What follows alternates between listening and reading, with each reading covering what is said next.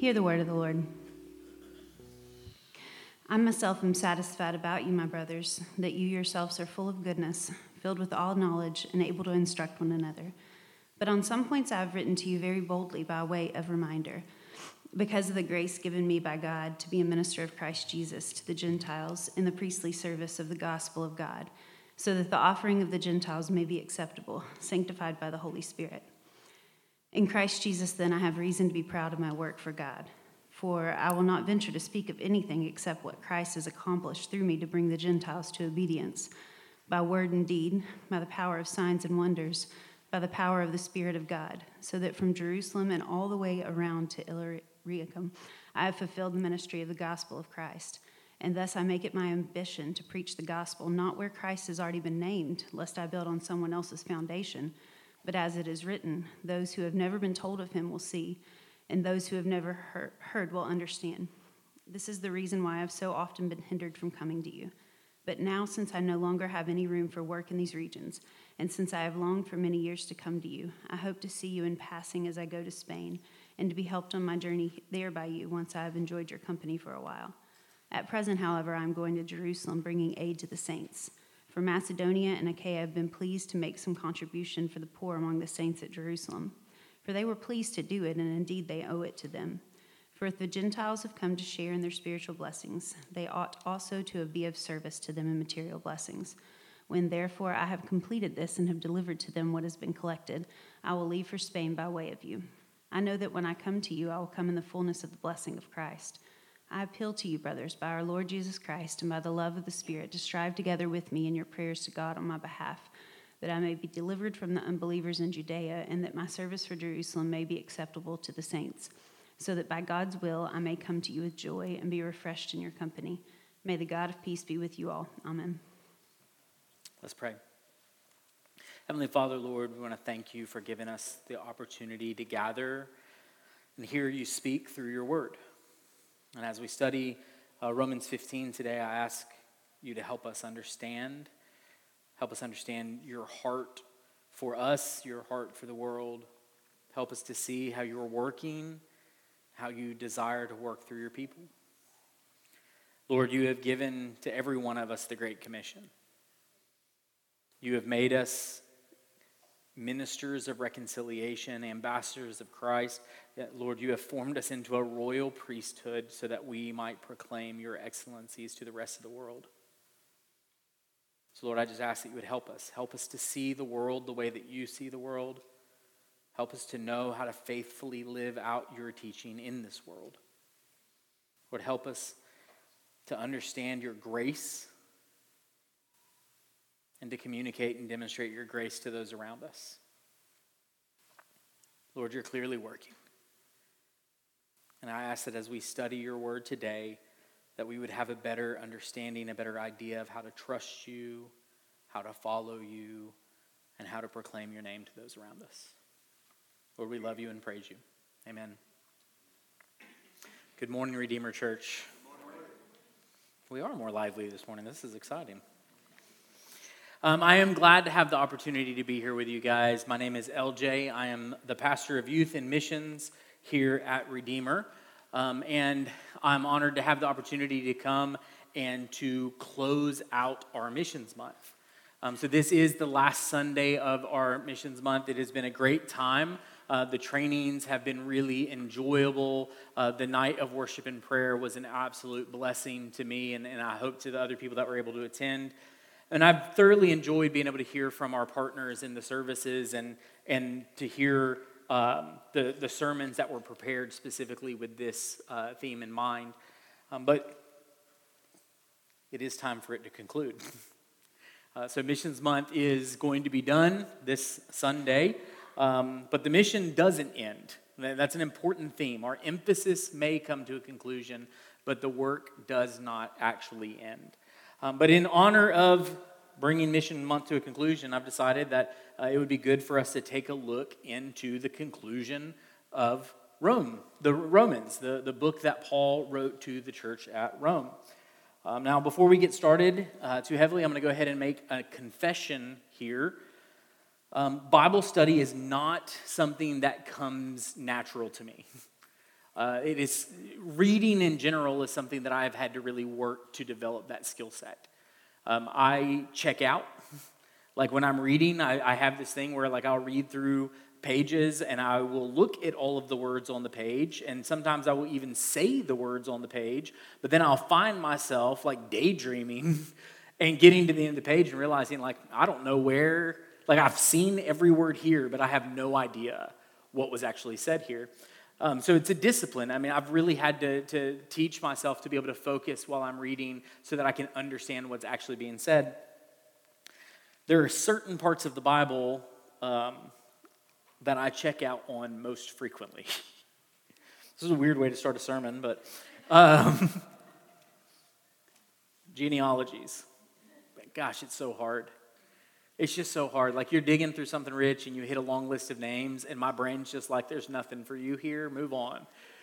And I know that's not true. It's not true.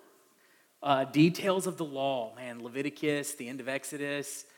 I get in there and I'm looking and I don't know where I am. Like I thought we were in a temple, there were angels, I saw wings, but I don't know what's going on here. So let's just move on and let's get back to something where I understand. It's a discipline. The conclusions of letters, this is another one.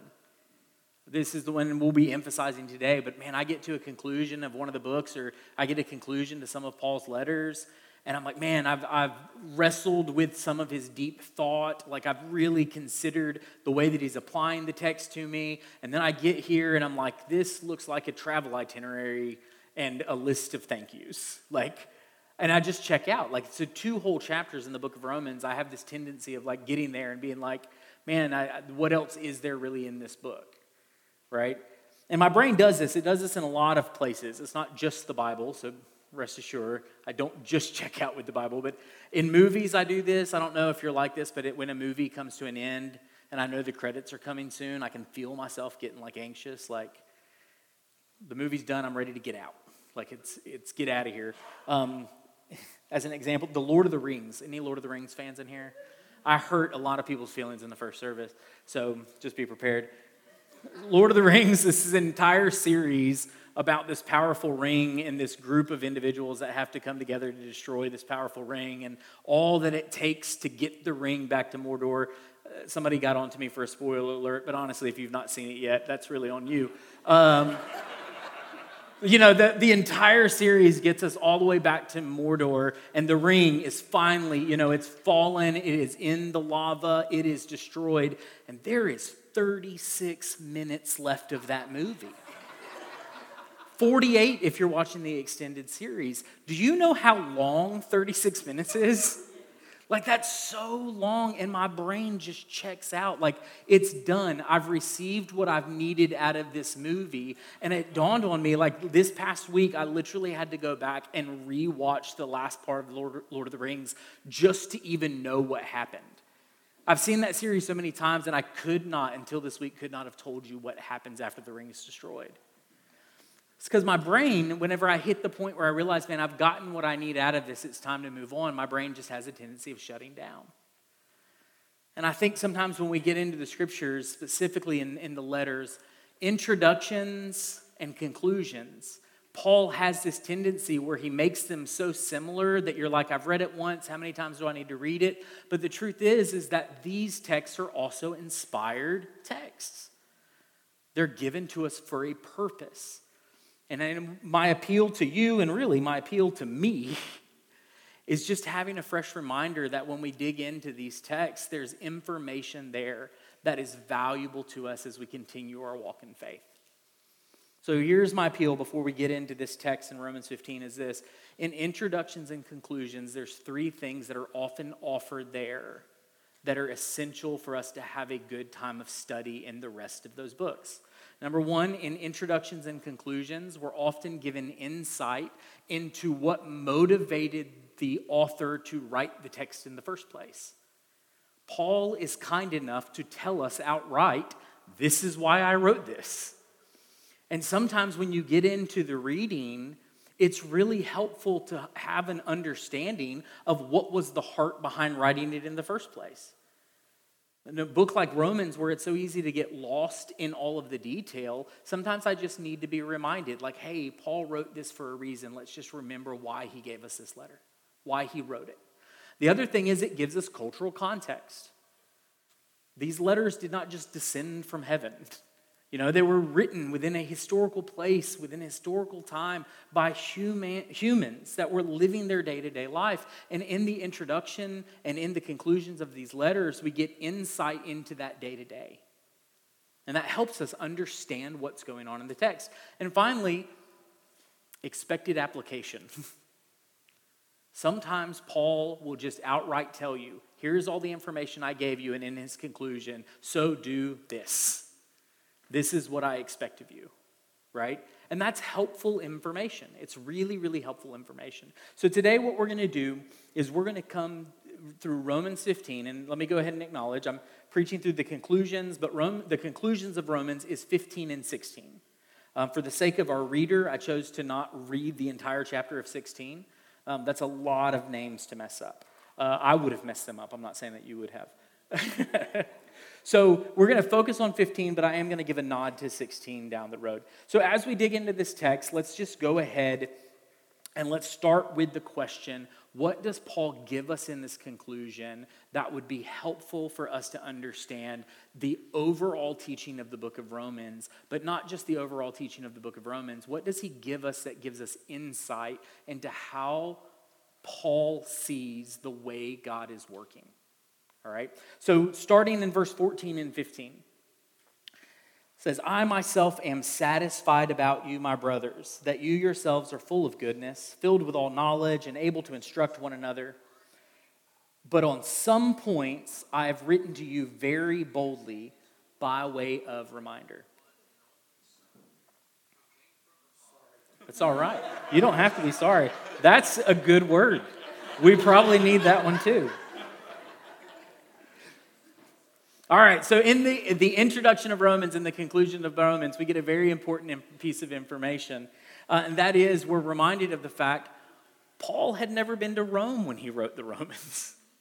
All right, this is a really interesting thing because Paul writes with a lot of authority and he writes very boldly, but Paul had never even been to the church. Paul didn't found the church. He wasn't responsible primarily for the discipleship of the church. In fact, right here in the conclusion, what we see is Paul is acknowledging, hey, church, I am satisfied with you guys.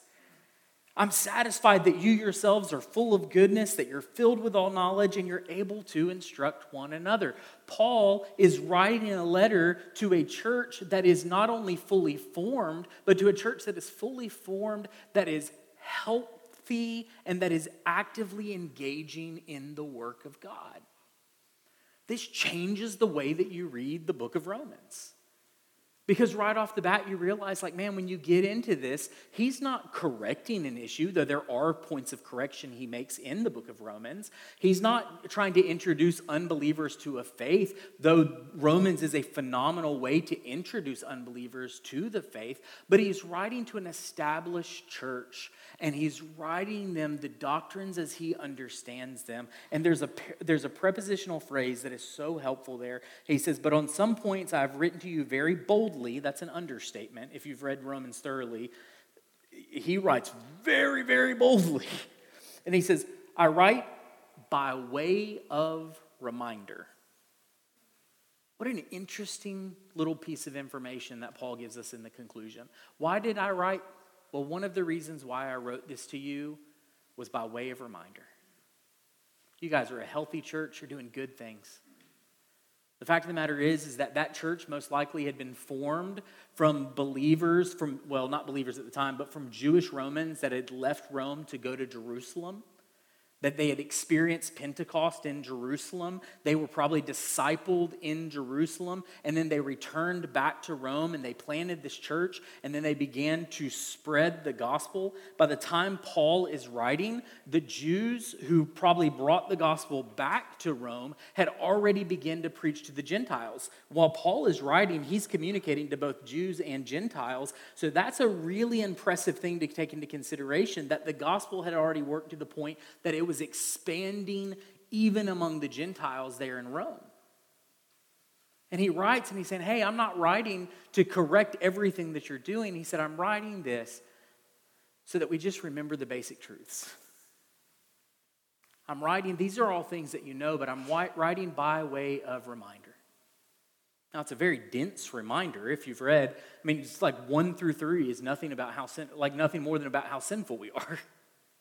That's a heavy reminder, but he's saying, hey, I know you guys are healthy, but you know what? Sometimes it's really good for every single one of us to be reminded of how bad sin actually is and how it affects us. So read this by way of reminder. And you get into 4 and 5 and you see the work of Christ and the way that it is offered as a means of salvation for everyone that believes by grace through faith in Christ. You begin to realize, look at this message. You've already believed this message. You've already heard this message. You're already teaching this message. But you know what? It's really good that you hear it again by way of reminder. Don't forget it. Just remember it. He builds out the entire way that he's working with Israel and among the Gentiles, and he begins to unpack all of these things. Hear me out on this. Romans is complicated, but it's not intended to be a puzzle. It's intended to be a reminder of the truths of what God is doing. And that's really my first point, is why does Paul write the book of Romans? One of the reasons why he writes is to remind us of how God works. And it's such a beautiful thing. Even the way that he describes how he is engaging them is full of language that is emphasizing what God is doing. He even says, in Christ, then I have reason to be proud of my work for God. For I do not venture to speak anything except for what Christ has accomplished through me, to bring the Gentiles to obedience by word and deed, by the power and signs and wonders, by the power of the Spirit of God, so that from Jerusalem all the way to Illyricum, we're just going to move on. I have fulfilled the ministry of the gospel of Christ. Illyricum, there it is. Right off the bat, Paul is like, hey, listen, this is what God is doing. Read the book of Romans and all of that beautiful testimony to the gospel and what it looks like to trust Christ. Now that message that I'm reminding you of, I want you to be encouraged by the fact that God has used Paul to spread that all throughout the region. So why did he write the book? Well, right off the bat, he wrote it because sometimes even healthy believers need to be reminded of the fundamentals. When I was young, I had what I would like to refer to it as an illustrious baseball career. I wasn't great, but I was good enough. I played Little League ball into some early high school ball. When I was in Little League, I was good enough to consistently make the all-star team. So we had our Little League, whatever the group of teams. We had about 8 or 9 teams in ours, and we had a couple other team groups in the community. And at the end, they would choose the all-stars, and they would form a team that would travel around and play for regionals, districts, and state. And I consistently would make that team. I think it was because I was available, but I would make it. So you had all these people, they'd never played together, but we would come to our practices, and all of us were pretty impressed with ourselves, in as much as most 13 and 14-year-old baseball players are pretty impressed with themselves. So we all show up to practice, and we're all ready to show off our skills, and we get on the field. And I remember one in particular time that we get on the field, and our coach comes out, and he starts running us in the fundamentals. So we're all there. We've been playing for years and years and years, and the very first thing we do is we all line up at home, and we're doing sprints from home to first. Over and over again, he's just drilling into us. Run through the base, run through the base. Don't forget to run through the base, run through the base. We get done with that, we get in the infield, and it's just simple drills.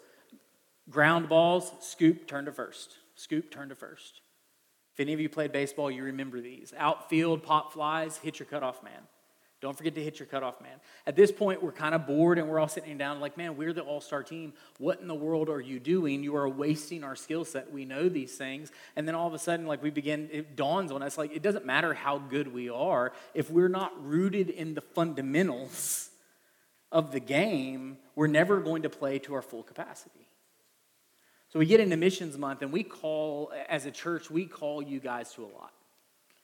We really do. We're asking you to consider what it looks like for you to engage in mission. And I think Paul calls us to a lot.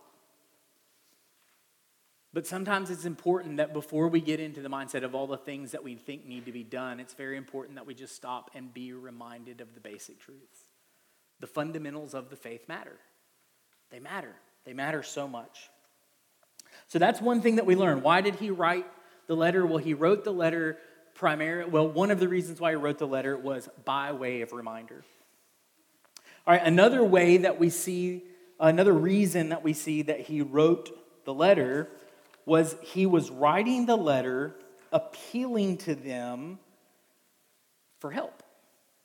And this is really interesting. In verse 22, we see this. It says, "This is the reason why I have so often been hindered from coming to you." So this is the reason. What was the reason? It's because at this point he had been further east, and he had been working in those regions to the east that he'd been describing, taking the gospel to the people that needed to hear it there and establishing churches. He said, because of this work, I have yet to be able to get to you guys. But in verse 23, he says, "But now, since I no longer have any room for the work in these regions, and since I have longed for many years to come to you, I hope to see you in passing as I go to Spain, and to be helped on my journey there by you, once I have enjoyed your company for a while." So another one of the reasons, why does Paul write? He is writing the Roman church to solicit help. He is on a mission, and his mission in his mind, he is on his way to Spain. Why Spain? Because there's people there that have yet to hear the gospel. And he knows that in order to get to Spain, he's first going to have to go through Rome. So he's writing to the Roman church in advance, preparing them that when he arrives, and I love this, when he arrives, he expects to be helped along the way. So essentially, the book of Romans, and I'm not saying that it is only this, but the book of Romans is partly a missionary fundraising letter. And I don't know how many of you guys get those letters. I get a lot of those letters of people that feel called by God to go and serve. And I get all of them. People that want to serve in our community and universities and all around the nation. And I get them. And they're usually very stirring letters. All right. Romans might be the boldest missionary support raising letter I've ever read. Like, hey guys, I'd really like some help getting to Spain, but first let's deal with sin.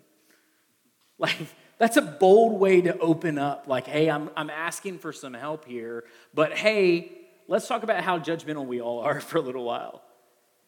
But that's essentially what he's saying. Hey, when you read the book of Romans, read it from the perspective of, hey, I'm on my way to carry out what God has called me to do among the nations. So the things that I'm writing to you, these things matter. Well, why do they matter? Well, Paul was very zealous about his calling.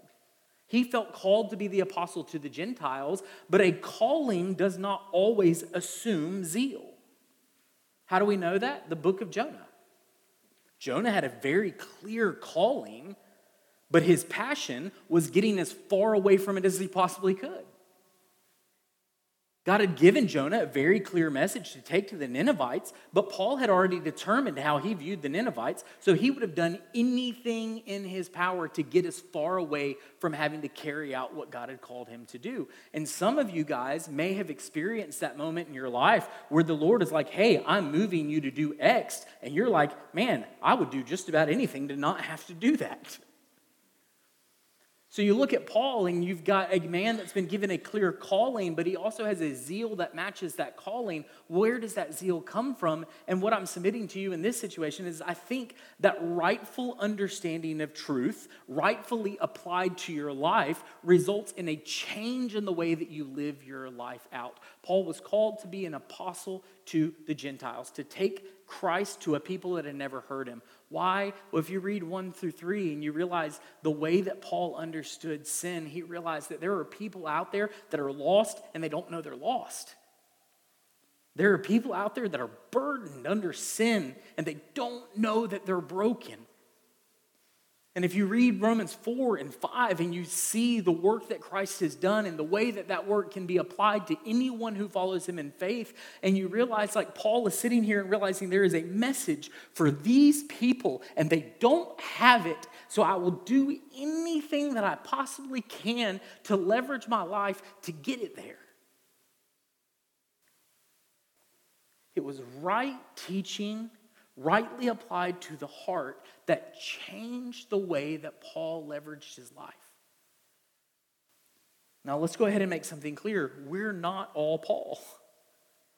Paul was very distinctly called to be the apostle to the Gentiles. Not every one of us is called to be an apostle. Number one, none of us are called to be an apostle in the big A apostle sense. We're not waiting for any new revelations, new words from the Lord, but apostle also means sent out ones. Among our church, there may very well be people that God calls to send out, but not all of us. When Paul was writing to the Roman church, he wasn't writing with the expectation that he would be like a missionary Pied Piper. Like he would come into town and he would sing his little missionary song and all the church would follow behind right into Spain. No, he wrote the church at Rome with the expectation that the church at Rome would remain the church at Rome. But he did expect that they would help him along the way. They did expect that they would have a role in the work of God. And that brings me to my second point. First point is Paul was writing as a reminder of how God works. The second point is he was a reminder of how God works through the church. So he says, guys, this is what I expect of you. I expect you to help me in these ways. And this is very important for application because it teaches us how can we engage in mission even if we're not the ones going to the ends of the earth. So one thing he says is, I expect that you guys will help me along my ways. One of those expectations was a financial expectation. It costs money to do mission. It costs money for Paul to go to Spain to get on that way. And Paul very well expected that right understanding of the gospel would lead to the church leveraging its material resources to advance that gospel. Well, how do we know that he understood that? Well, look at the way that he talked about how the Gentile churches leverage their material resources for the sake of the gospel. He says, this is the reason in verses 22 and 24. No, I'm sorry.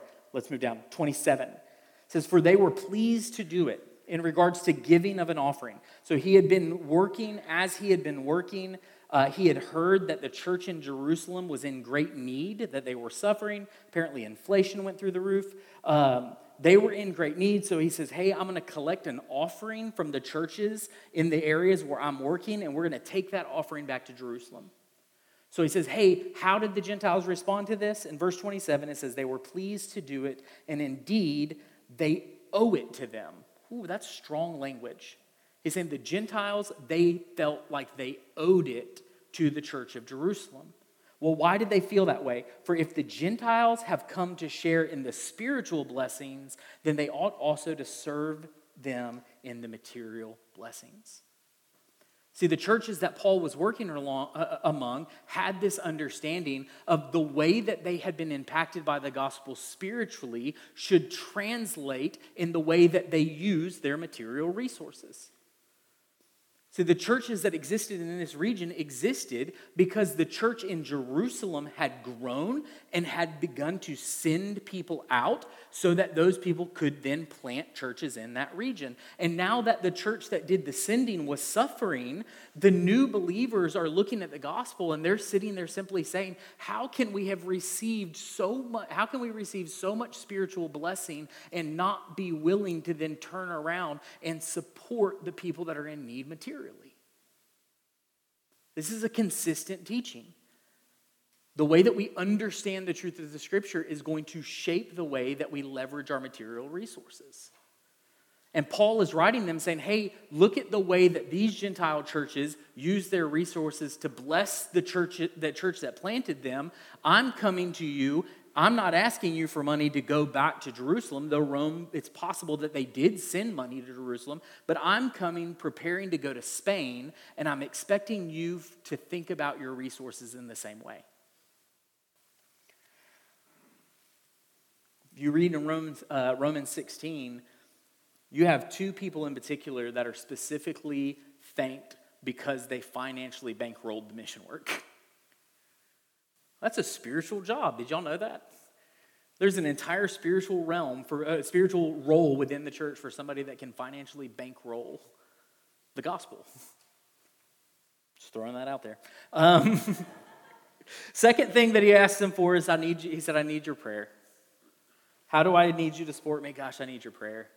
So he's writing the church, I'm expecting your help. One of the ways that I'm expecting your help is I'm expecting you to pray for me. And he lists two things. I'm asking that you pray for me as I go through Judea, and I'm asking that you pray that the offering that we bring will be a spiritual service to the people in Jerusalem. I need your prayer. Now, for those of you that have ever been asked for support in missions, when you get the will you pray for me, you're like, sweet, this is the way I can engage. Like, this is my realm. Like, sometimes bank accounts start running a little thin. Like, there's only so many missionaries that you can support, you know what I mean? There's only so many checks that you can write. So we get to this point in prayer, and we're like, man, I can do that, I can pray. But I want you to pay attention. When he asks for prayer, he doesn't just ask like, hey, will you remember me sometimes when you're doing the dishes? He's not just asking for prayer in the sense of like, hey, while you're riding the lawnmower, if you could just send one up for me, I'd appreciate it. When he talks about prayer, he says, I appeal to you, brothers, by the Lord Jesus and by the love of the Spirit, to strive together with me in your prayers to God on my behalf. That word, to strive, this is not just a simple like, hey, shout one out for me, you know? Like, this is not a simple, like, thoughts and prayers for the work that you're doing. This is like, hey, if you're going to support me in prayer, what I'm asking is that you labor in prayer in a way that is consistent with the way I'm going to labor in the task at hand. So when he's putting together his prayer list, he is asking for people that are going to pursue prayer so diligently that the prayer in itself is going to seem like a job. Not a job to be avoided, but I mean a job as in this takes something out of me. It costs me to pray for the way that I pray for these people. And that's a big deal.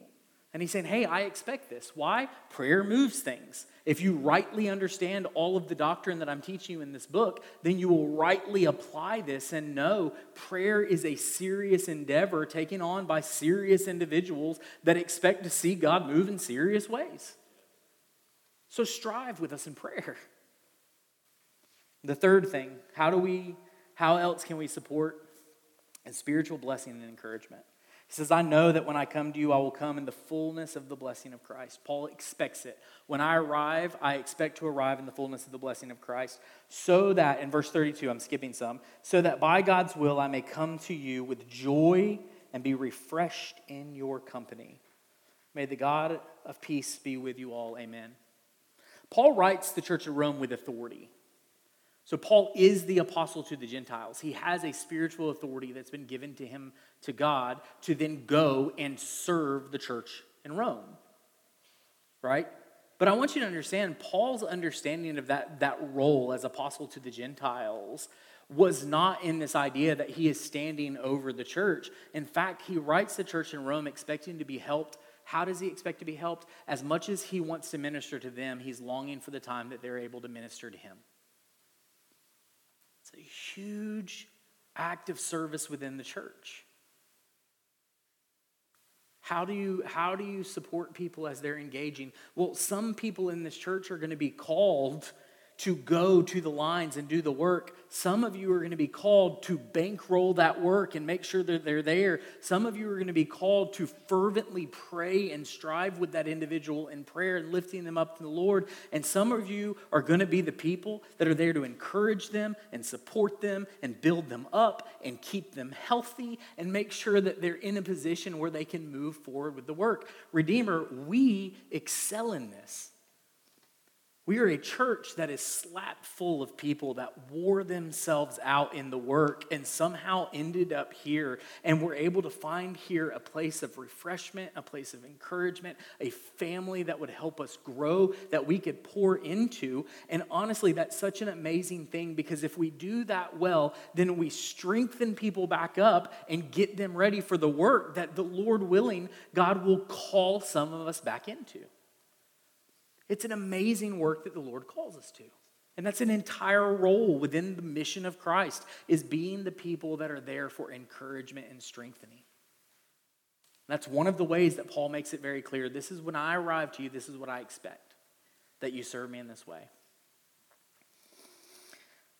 And then part of this, when he writes with this intention, he then kind of comes to the last thing that I want to emphasize, and we've already talked about this some, so it's kind of shorter to go through, is that he's writing with the intention of getting help so that he can go to the world.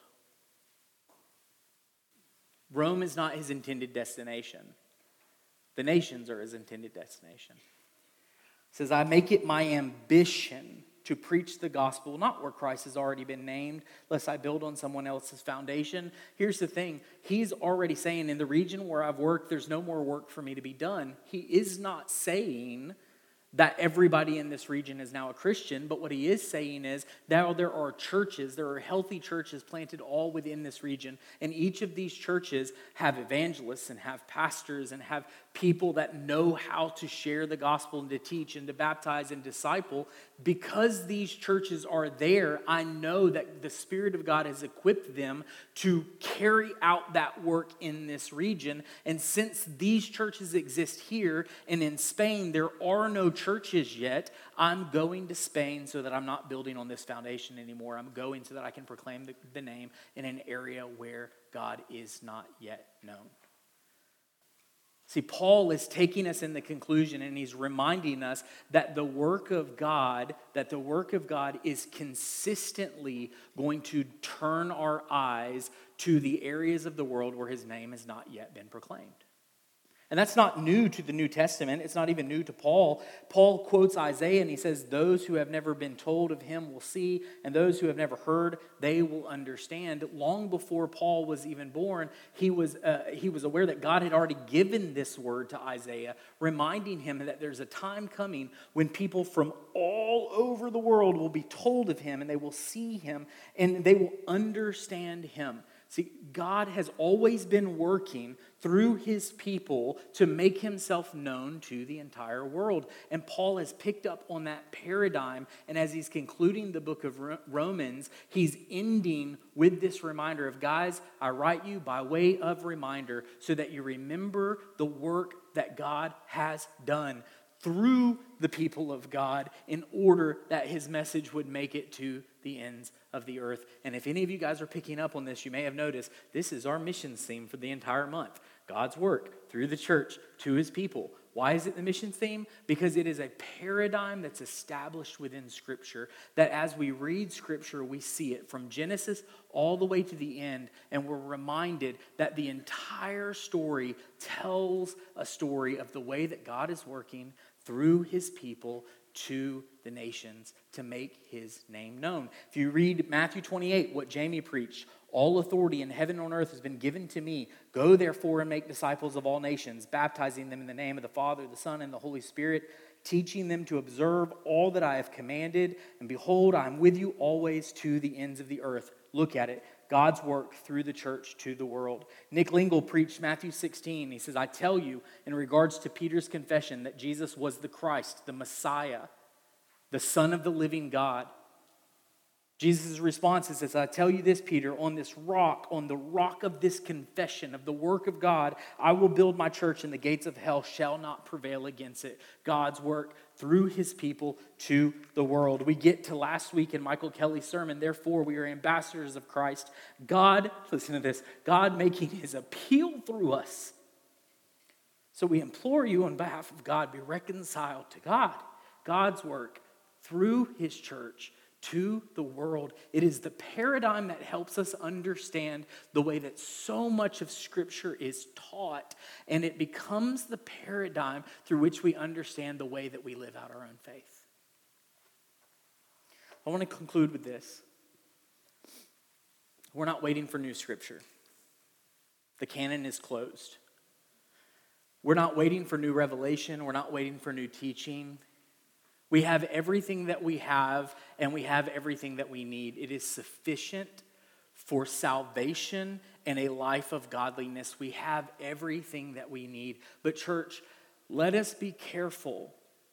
Let us be careful that just because we know that the Scripture has closed, let us not also think that the work that we see in Scripture has also come to an end.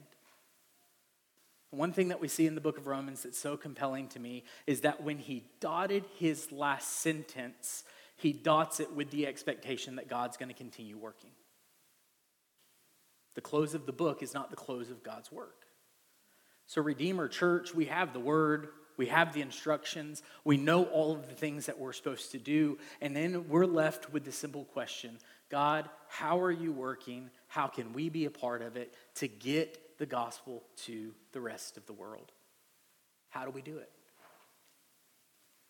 Let's pray. Dear Heavenly Father, Lord, we are so grateful for you. We are so thankful to have the opportunity to sit under your word, to sit under your teaching. Lord, we're so grateful for the way that you've loved us and demonstrated that love. And I just pray that as we walk away today, having heard your word, and Lord, that help us to sift through what's from you and what's not. But Lord, as we've heard your word and we've looked at your scripture, Lord, help us know how to respond. Lord, we love you and praise you. Amen.